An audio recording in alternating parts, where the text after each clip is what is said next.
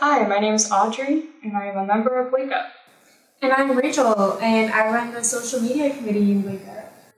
And this is the Wake Up podcast. Today we're going to be talking about the voting age. Wake Up, Speak Up, podcast. So personally, I really think that we should lower the voting age to 16, namely because I don't think there's that big of a difference in how informed a 16-year-old is versus how informed an 18-year-old is. And I also think that they should have a bigger role in shaping the future of their country because they're the ones who have to live in it. That's a really good idea, but I also think it shouldn't be lowered for many reasons, but I do believe it should have a limit. I got most of my information from PBS.org, and it told me that the last presidential election, 129 million people voted out of a possible 241 million, and that was millennials. In the last several decades, only 56 to 60% turnout of millennials only showed up during the presidential races, but percentages go down during non-presidential years and primary races. And I feel like most of that is the pressure that older people put on the younger generations. So part of my position on lowering the voting age is that it's not a new precedent to lower the voting age. It was already lowered once from 21 to 18 in 1971 by Amendment 26, and it was the work of young activists. And we're seeing something very similar to what those young activists saw when they got the vote lowered, namely the fact that the support for the movement is about the same as it was right before the 26th Amendment was passed, which was 17% of the general population. And I think that it's important to start voting as early as possible because the sooner someone votes for the first time, the more likely they are to continue voting. So what happens is as people get older, if they haven't voted yet, they are more and more likely as each year goes on to decide to never vote. And so even a lot of different students and people don't necessarily think that the voting age should be lowered. I think that it's important to keep in mind that this is the world that they are going to be living in. So, also on PBS, I learned that most of the restricted voting laws in most states discourage voter participation. So most states have a bunch of gerrymandered districts, and they cut across party lines, which obviously would reduce the number of the competitive racing, yes, and interests. So people just choose not to participate. And that's mostly due to older generations in politics, cutting across those lines to restrict younger voters. So I'm pretty sure if we lower the voting age, that'll happen even more. Because, So you think that part of the issue is dealing with older generations repressing younger generations? The only way to get that younger voice would be to have an age limit. Right. So I don't disagree with lowering the voting age. I just think that there's something else we should do first before we do that. Because if we just lower the voting age, then so many people will be restricted anyway. And it's already so hard to get registered to vote for so many people that if you lower the voting age, there's just going to be more restrictions. I do want to ask, my position is that I mentioned that you are more likely to start voting sooner if you just start voting sooner. As you get older, you're more likely to vote. You're less likely to vote for the first time. You're more likely to not vote if you haven't voted yet. And so the reason I think that 16-year-olds, they're still living at home, they can get help from parents who are hopefully registered to vote. And a lot of 16-year-olds still pay taxes. They have jobs. Yeah. That's something that an entire war was fought over. It was taxation without representation. So that's where I'm coming from, and I also think that we should let everyone who's qualified to have voting rights have them, just because, no matter how old someone is, they're probably still paying taxes. That makes a lot of sense. So what is your specific age limit on voting? I was thinking more of the silent generation and baby boomers. They're like ages 71 and older.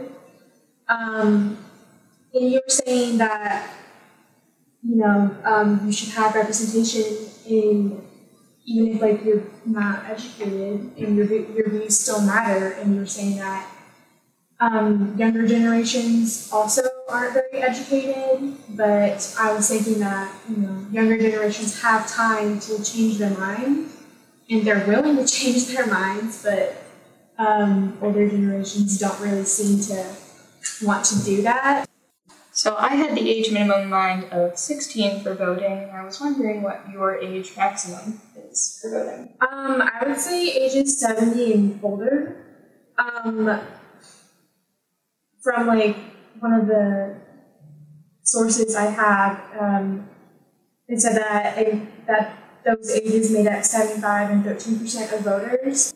I will agree that I think it's not necessarily fair that an older generation is that much of the voting population, but I do think that a better way to deal with it is to allow younger people to vote, even because there's an argument against teenagers voting, saying that their brains aren't properly developed to make important decisions, but at the same time, the real time that the brain stops developing is at age 25, and we allow 18-year-olds to vote, and we allow 21-year-olds to drink and smoke.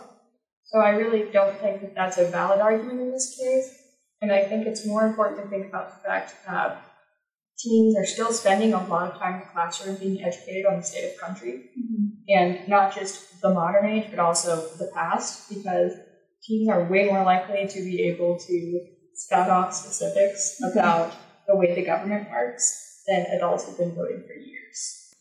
I remember a conversation I had with my parents. They were like, we've been voting for years, we know what we're doing, but they just weren't educated on like the different politicians and their topics. Like that, I feel like that's a problem with many adults rather than teenagers. They vote Democrat or Republican just like for that name. They don't like go into what their policies are. They just vote.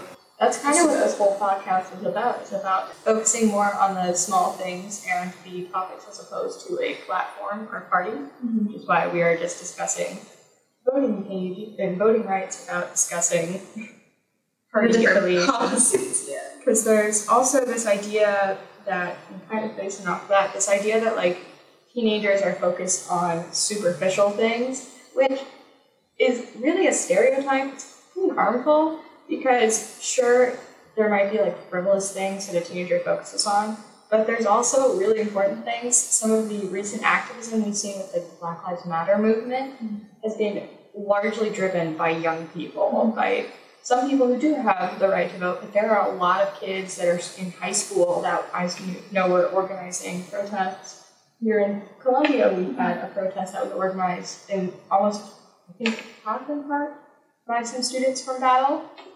And so it was just a really important movement and a moment in history, and it was just interesting to think about the fact that so many of those people out there were taking time and taking precautions in the midst of a pandemic to have their voices heard, that they can't have their voices heard in a voting booth. I will say that for this election, I saw like many like younger kids on TikTok saying that they wish they could vote because like this is such an important election, and that like I know Biden already won and everything, but it was just way too close. That's the same sort of issue I had. I was just shy of being able to vote, and I was very upset about this because I've been politically active for many years, and it's part of where my idea about wanting to talk about lowering the voting age came from, because both my parents are able to vote, and a lot of other members of my family are able to vote. My extended family and I can't vote. But I have had discussions with even adult family members about topics that they didn't know anything about. Yeah. And some of them are really obscure or dumb. I get that. But like even 16-year-olds, they have the time and the support to be able to learn about things in a way that some adults can't do because they're busy with things like working a full-time job, and it's a lot harder to keep up with the news when no one's actively reminding you of it. Whereas when you're in high school, we hear about it in the beginning of every class. When we have a big, and I'm sure Rachel could speak to this, when there's a big event going on, you hear about it, whether it's from teachers or other students. It is talked about in school, and it is discussed Every single day. Yeah, and you hear a lot of different perspectives on it. Mm-hmm. And it really does come down to being up to you to find what you believe is true, find whatever facts and fact check things for yourself, which I feel like, to your point, I don't think adults do as much. As you get older, you fall into on social media, on whatever you're using. And you're very much like, I already know this because I lived through it, but with the you're not understanding what's going on right now. And with the internet, we tend to get into media bubbles. And for teenagers, these bubbles are not so fully formed as they are with adults because you spend more time on the internet. And so different news sources and friend circles, teenagers are way more likely to have friends and different opinions coming into their bubble, their media bubble, than adults are. And so I really think that teenagers hear more perspectives than adults do, and I think that it's important to keep that in mind when it comes to voting, because not only does the argument of saying that, oh, well, teenagers aren't well informed about issues, that's just not true. It might be true at one point, but now with the internet and with how much we talk about politics in class, it's just not true anymore. And like, if you have those resources available to like learn these things and you like just choose not to, that's like unacceptable now. But I do agree that, you know, the younger generations have more knowledge, and I agree that, you know, they are a part of the population, so why are they not being represented in voting? It just doesn't really make sense. I wanted to go a little more in depth about the reason why I think voting age should be lowered to 16 specifically. So when it was originally lowered in the 70s to allow 18-year-olds to vote, the rationale behind it was that 18-year-olds were able to enlist, but they were not able to vote. They were able to fight and die for the country, but they could not vote to make change happen in that country. I do agree with that statement, but I do think it's also important to think about so 16-year-olds can enlist. However, what they can do, I mentioned this earlier, is pay taxes. And I think that it's important to think about the ways that the country's changed. And while, yes, 16-year-olds tend to typically still be a little more dependent on parents than 18-year-olds, a lot of 18-year-olds are still very dependent on their parents. And whether that's by, you know, parents helping them go to college or they're still living at home while they're at college, it's very common. And while there was one point in history where 18-year-olds sometimes like moved out on their own right away, with today's current economic outlook, that's just not realistic. And so I think that this argument that, well, teenagers are more likely to be influenced by their parents' decisions, I don't think that's true. I think that there's a lot more drive in teenagers to make their own opinions than to just sit back and listen to what their parents are saying, especially when, like we were talking about earlier, you hear so many different opinions at school and you are given the opportunity. We have all these tools at our fingertips to fact check and do our own research and understand how we feel about different topics. And so I just think that there's no good reason that a 16-year-old should be considered that different from an 18-year-old when it comes to voting. Their brains are only slightly different in terms of maturation and in terms of how informed they are, how independent they are. There's just not that big of a difference anymore. And we're all just like still trying to figure out our identities and what we believe in. So I think this is they're 18 now, aren't you? I'm not 18. Like I said, I'm a little bit shy of the election cutoff. So because we are recording this in mid-November. So I also believe that when younger voters do show up and vote, they're drowned out by older voters. And that might just come down to the age of the country's democracy. Like, because of like the voter turnout and like there's no age limit on voting, new voters aren't able to change policies. And like I know so many people like don't want to change the policies because it's written right there. Like that's what America should be. them. Yeah, like that's what the founding fathers wanted because it's written down. But times change. Like we're not like if we have let's say we have like a newer phone coming out. You don't want to keep using a landline if it's not going to benefit you. So like why would you do the same thing with policies on literally what you're living off of in your freedoms? Like you want to change that to where it fits for you now, and you want to make a better future for your kids. Like you don't want them to go through the same troubles you went through. Like that's literally what I hear older people talking about all the time. With like that, if I did it, you have to as well. Yeah, like that's not it. That's not how it's supposed to be. Like you talk about all your troubles and your problems and all the challenges you went through when you were younger. Why would you want that for your kids? Like why would you want them to go through the same thing? So it doesn't really make sense to me, but you wouldn't want to change your policies. And like, I do get where you're coming from, talking about how difficult it is for a younger generation to effectively make change when an older generation is still voting. But I do think that just in general, I think before not allowing older people to vote, I think the better thing to do would be investing time and money into groups that help get people excited to vote and get people registered to vote, because there are real issues with just the difficulty of getting registered to vote, but also just transportation and all those things that make it so that people in lower socioeconomic classes having a more difficult time voting, and they become underrepresented. So I feel like a better way to address those sort of issues would be to address the issues that lead to those people having a lower voter turnout, as opposed to lowering a different group's voter turnout. Okay.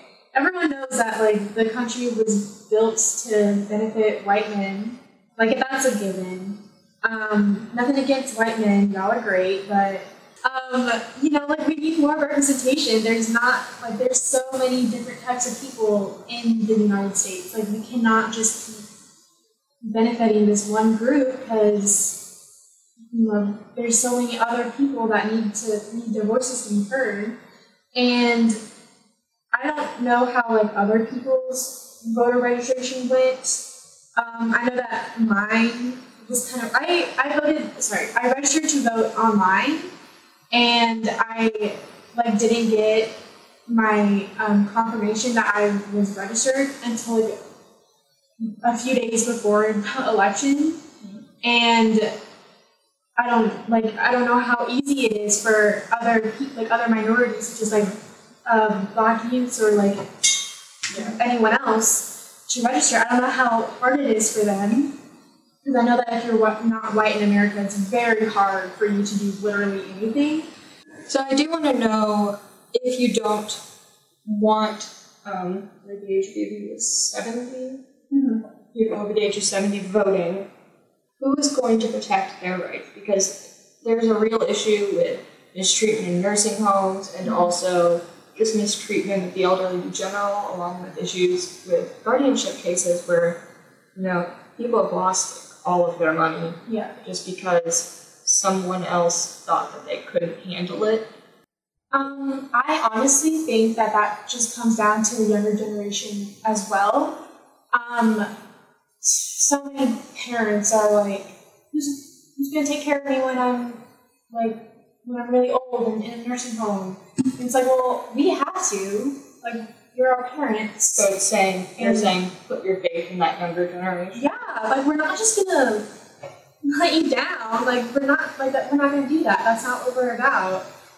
At least that's not what I'm about. So I get where you're coming from with that's not what you're about. But I do think that it's perfectly normal to want to look after your own self-interest. Yeah. And so that's kind of why I don't think my personal belief is that having as many people voting as possible is the best way to get a picture of the democracy. And I think that does include older voters, even though I personally don't agree with a lot of them, but it's still their right to vote. They still live in the country, they pay taxes.